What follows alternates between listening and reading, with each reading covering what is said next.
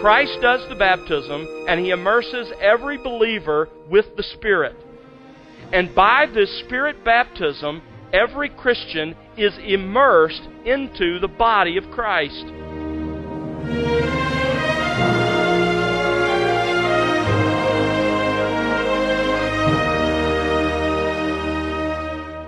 Welcome to The Word Unleashed with Tom Pennington. Tom is pastor-teacher at Countryside Bible Church in Southlake, Texas. Hello, I'm Bill Wright. When was the last time that you contemplated the establishment, purpose, and mission of the church? Do you value the church, the called out ones, the body of Christ, in the same way that the Bible does? Or do you think, like many in today's culture, that the church is an aged and dying institution? Well, today Tom begins a new 6-part series titled The Church in God's Eternal Plan. Throughout this series, we'll explore what the Bible has to say about the church. Tom will examine how the church was built, for whom the church is intended, and what the church is meant to represent to the world. You'll be reminded that the church is just as important today as it was when Jesus established it, and it's absolutely essential to the work of God today. And Tom, can you share why this topic is so important for us today? Sadly, I think for many, the church's role in their lives has gradually declined over the last several years. I think some of it's been because of the realities of COVID and not being able to meet for a time. Some drifted because of that away from the regular and faithful attendance at church and connection to the life of the church. I also think the church as a whole is in a sort of unhealthy state, and because of that, there isn't the emphasis on really what it means to belong to a church and to be connected to that church as a family in the New Testament model. Well, we're going to see that today and in the days ahead as we look at what the Scriptures really say about the church. The church is at the very center of the heart of Jesus Christ, and it ought to be at the center of your heart as well, and we're going to study that together. Thanks, Tom. And friend, let's join our teacher right now on The Word Unleashed. When did the church begin? And how exactly does the church differ from Israel and from the kingdom of God? Where on the stage of the drama of redemption does the church fit? When did it begin, and how long will it exist, and what is its purpose in this great eternal plan of our God? And how does it relate to the other things the Bible says God is doing in the world? These are all important questions for us to ask and answer, because they have to do with where we spend our time and our priorities, and it comes back ultimately to the church. So let's begin by asking the basic question, when is it that the church began? Well, this is a huge historical debate. Let me just tell you that there are essentially 5 views. One view says the church began with Adam, with the very first man who ever expressed faith in the seed of the woman that would come. Others would say, no, it really began with Abraham and with the covenant that was made with him.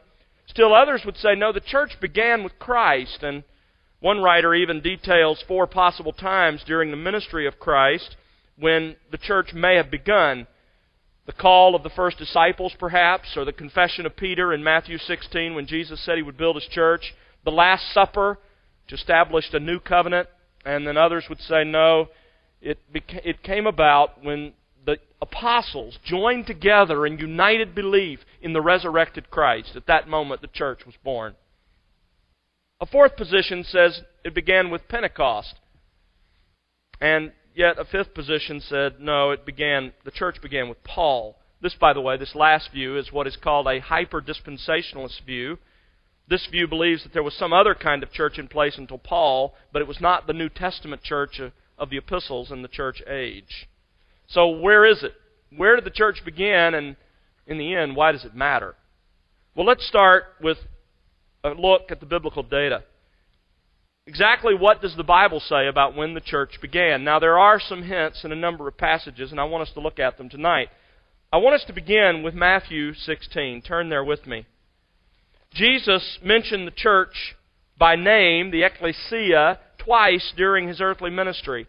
Once in Matthew 18, when he mentions church discipline, tell it to the church, he says. And the other time in Matthew 16, and I want us to look at it together. Now you'll notice in verse 13, we get some historical context for what's going to transpire. When Jesus came into the district of Caesarea Philippi, on the far north end of that part of the world, he was asking his disciples, "Who do people say that the Son of Man is?"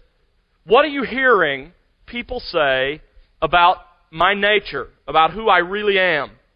And they said, verse 14, some say John the Baptist, which was a pretty silly answer in the fact that John the Baptist was baptizing in the Jordan. Others, Elijah, in anticipation of the prophecy that ended the Old Testament. And still others, Jeremiah, one of the prophets. And he said to them, then he asked the question more directly of them, "Who do you say," plural, he's asking all the apostles, "who do you say that I am?" Simon Peter, typically the spokesman for the group, speaks up to let it be known what they think. Peter answered, "You are the Christ, the Son of the living God." Now I want you to see here that Peter makes no reference to the humanity of Christ. He makes no reference to Jesus' earthly name. Instead, his reference is to two titles of Jesus Christ. One of them is the Christ, which of course comes from that great Hebrew word Hamashiach, the Messiah, the anointed one, the one specially anointed by God to carry out the mission that's described in the middle part of the book of Isaiah. And you are the Son of the living God. This was a confession both of the fact that he was the promised one in Isaiah, come as the servant of Yahweh to accomplish salvation, and he was at the same time not only a man on a mission, but he was God. He was the Son of God. So in these two words, in these two titles, Peter captures both who Jesus is and what he's here to accomplish. He is the Son of God, and he's here to accomplish all that the Messiah was predicted to accomplish in his life and in his death. And Jesus said to him, verse 17, "Blessed are you, Simon Bar-Jonah, son of Jonah, because flesh and blood did not reveal this to you, but my Father who is in heaven." He says, listen, you didn't come to this on your own. This was a revelation from God. And then in verse 18, we come to the crux of this passage. "I also say to you that you are Peter." This word, as you've heard, is a Greek word which means a stone. And upon this, and he changes the Greek word, the word for rock there in the second occurrence is for a large rock, a foundation rock, a bedrock. And he says, "You are a stone, and upon this bedrock I will build my church, and the gates of Hades will not overpower it." Now there's a lot of debate about what that means. What is this rock? And there are essentially three views of that. What do we mean by the rock on which the church is built? Well, let me mention before I show you these that remember that Jesus was probably speaking originally in Aramaic. In Aramaic, there is only one word for rock, and it's the name God that Christ had already given Peter earlier in his ministry. You remember he said when he initially was introduced to Peter, he said, "You are Cephas. You are a rock." That's the only word there is in Aramaic. As it's translated here, the words are changed, and I think that influences how we interpret this passage. So there are three possibilities. One is the rock is Peter. And not that we take straw polls to see what interpretations are, but I've included that here just for your information. I thought it was interesting that 17 of the early church fathers agreed that it was Peter, and 8 more said it included Peter and added the rest of the apostles. So the rock is either Peter or the apostles, this group says. The second answer says, no, the rock is Christ. 16 of the church fathers said that. By early church fathers, you understand what we mean. Those in the early days of the church, after the death of the apostles, and before the Middle Ages, in that period of time. 16 of them in their writings say, no, the rock is Christ himself. And of course, Christ is portrayed as a rock in other places in Scripture. A third view of this rock is that it is, in fact, Peter's confession. 44 of the early church fathers took this view, that it's not Peter and it's not Christ, although Christ is certainly a rock, but in this context, the rock on which the church will be built is the confession that Peter made about the nature of Jesus Christ and His mission.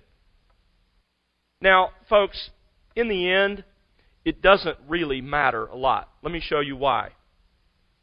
Let's assume for a moment that Peter is the rock. If it is Peter, it's not Peter in and of himself. It's related here to his confession. In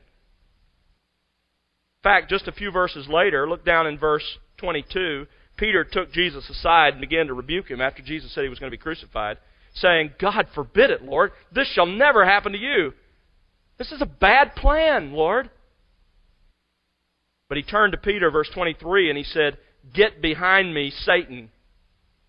You see, when Peter was right about Christ, he was the rock on which the church would be built. When he was wrong, just a few verses later, he was Satan. So this isn't about Peter and some great person that he was.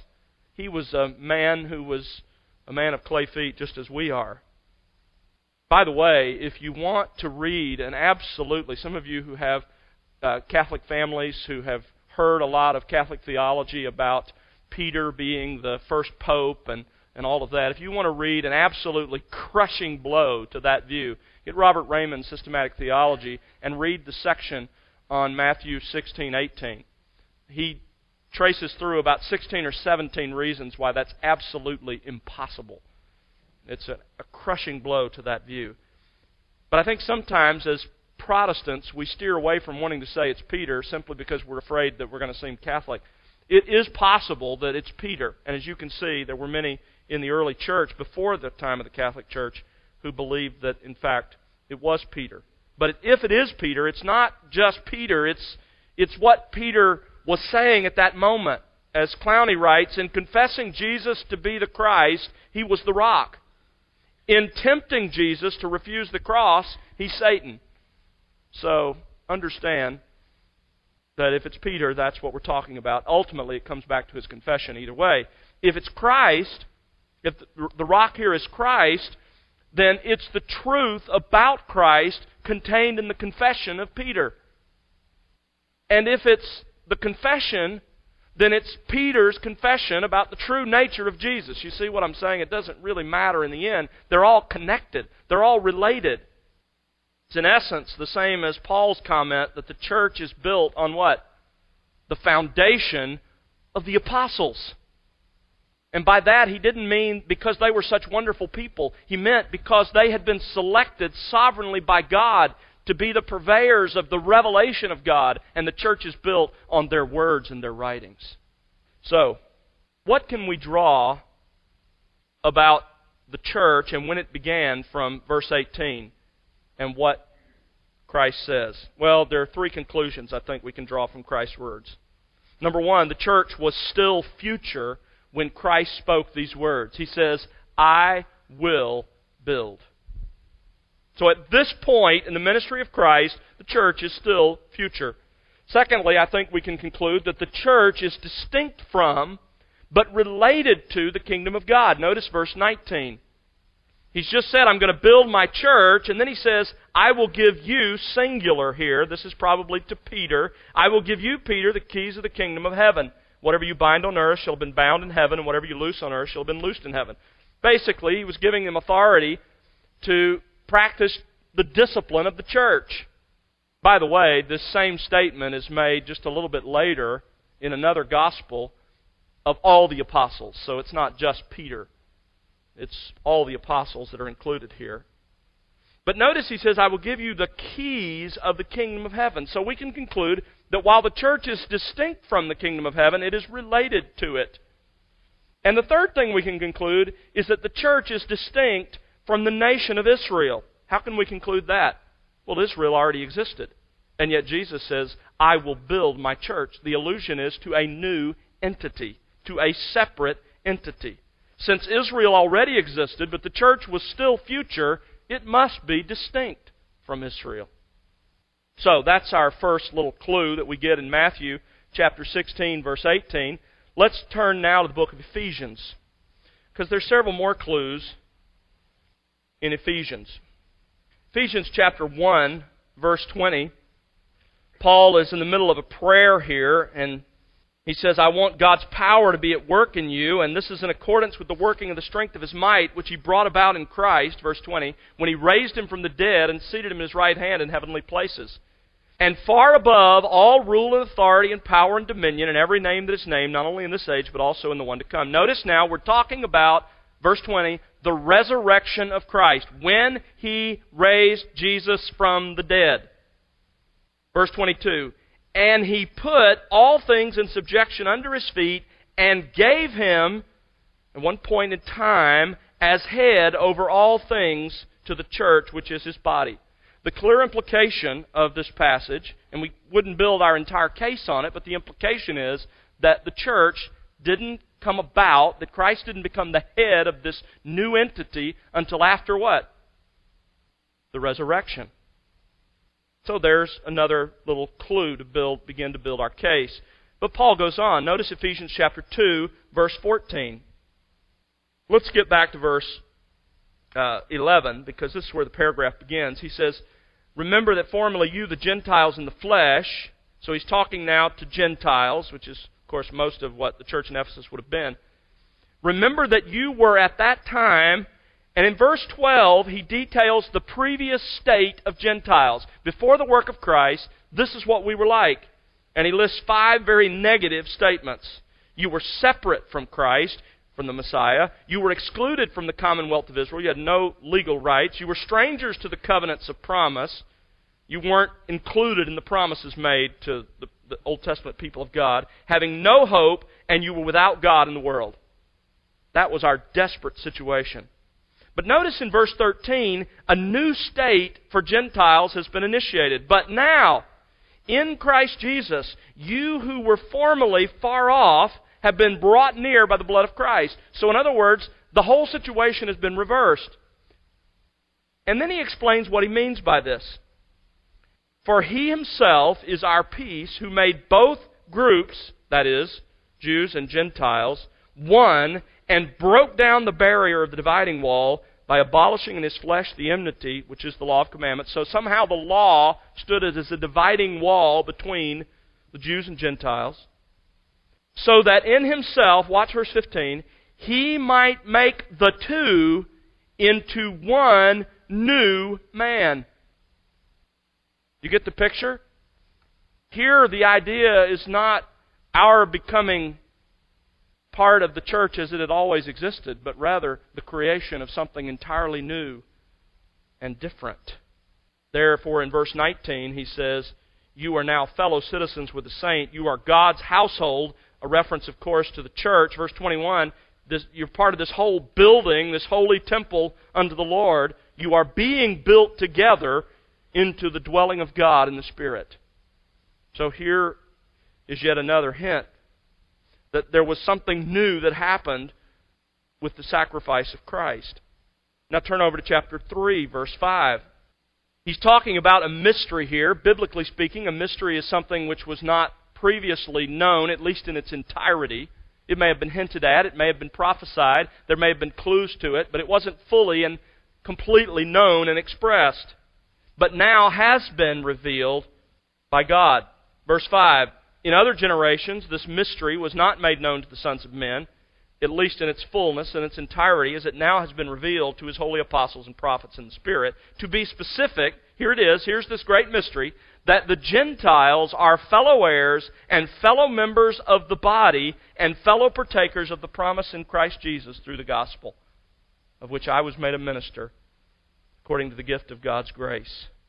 And he goes on in verses 9 and 10 to say that this mystery, which was hidden in God, is now being made known through the church. The mystery is the church. The mystery is in the church. The two are being made one. And of course, as we've seen, that happens through the sacrifice of Christ. There was the new mystery, or the mystery revealed, was that not that God would bless the Gentiles. That was promised throughout the Old Testament, even back as far as Genesis 12:3. Remember, in you all the nations of the earth will be what? Blessed. So what's the difference? What's the big difference that he's talking about? Well, in Galatians 3, verse 28, I think he puts it very clearly. There is neither Jew nor Greek, there is neither slave nor free, there is neither male nor female, for you are all one in Christ Jesus. Those distinctions have been done away. This is a new thing. Now, the timing gets a little clearer in Ephesians chapter 4. In Ephesians chapter 4, the ascension of Christ is mentioned. Verse 8, He ascended on high. Verse 9, He ascended. And with that, in verse 10, we're told again, He ascended far above all the heavens so that He might fill all things. And with this ascension, notice several things happened. At the ascension, we're told, verses 7 and 8, He gave spiritual gifts to the church. To each one of us, grace was given according to the measure of Christ's gift. Therefore it says, when He ascended on high, He led captive a host of captives, all those spiritual powers He defeated, and He gave gifts to men, a reference to spiritual gifts. At the ascension, this was accomplished. Notice in verse 11, at the same time, something else happened. Christ gave the church gifted men for the equipping of the saints, for the work of service, for the building up of the body of Christ. So at the ascension, spiritual gifts were directed and spiritual men were given to the church, and so the church could not have existed, what? Prior to that time, prior to the ascension. Now there's one last verse that is very interesting. It's in 1 Corinthians chapter 12. It says, for by one Spirit we were all baptized into one body, whether Jews or Greeks, whether slaves or free, and we were all made to drink of one Spirit. Now stay with me here. I'm going to give you a little logical argument. We're told here that the church is being built by believers being baptized by Christ with the Holy Spirit. Christ does the baptism, and He immerses every believer with the Spirit. And by this Spirit baptism, every Christian is immersed into the body of Christ. And of course, we just learned from Ephesians that the church is the body of Christ. And all of this takes place at the moment of regeneration. Now, keep all of that in mind. We're talking about Spirit baptism. When did that happen? That's how the church is built. So before the baptism of the Spirit, the baptism with the Spirit, the church did not exist. Well, in Acts 1:5, turn there with me. Let's see if at this point there was the Spirit baptism that immersed believers into the body of Christ, which is the church. In Acts 1:5, at that point, Jesus said to His disciples, you will be baptized with the Holy Spirit, what? Not many days from now. So, that immersion in or with the Spirit that is necessary to join us to the body of Christ hasn't happened yet. And so it's safe to argue that the church itself has not yet begun. So when does this happen? What is Jesus referencing here? Well, when you get to Acts 2, there is no specific reference to the baptism with the Spirit. But turn over to Acts 11. In Acts chapter 11, we're told in verse 15, as Peter reports what happened with Cornelius and the gospel going to the Gentiles, he says in verse 15, and as I began to speak, the Holy Spirit fell upon them just as He did upon us at the beginning, and I remembered the word of the Lord, how He used to say, John baptized with water, but you will be baptized with the Holy Spirit. Therefore, if God gave to them the same gift as He gave to us, also after believing in the Lord Jesus Christ, who was I to stand in God's way? Now, do you follow what Peter just said? He said, listen, what happened at Cornelius's was what happened to us at the beginning, and that was the baptism of the Holy Spirit. The beginning here can only mean one thing. What? Back to chapter 2 of Acts, Pentecost.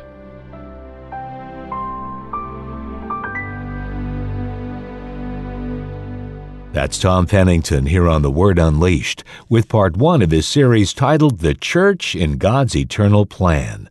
Tom will have part 2 for you on our next program, and we hope you'll join us then. And friend, to serve as an elder in a local church is a noble ambition, but it comes with a sobering responsibility.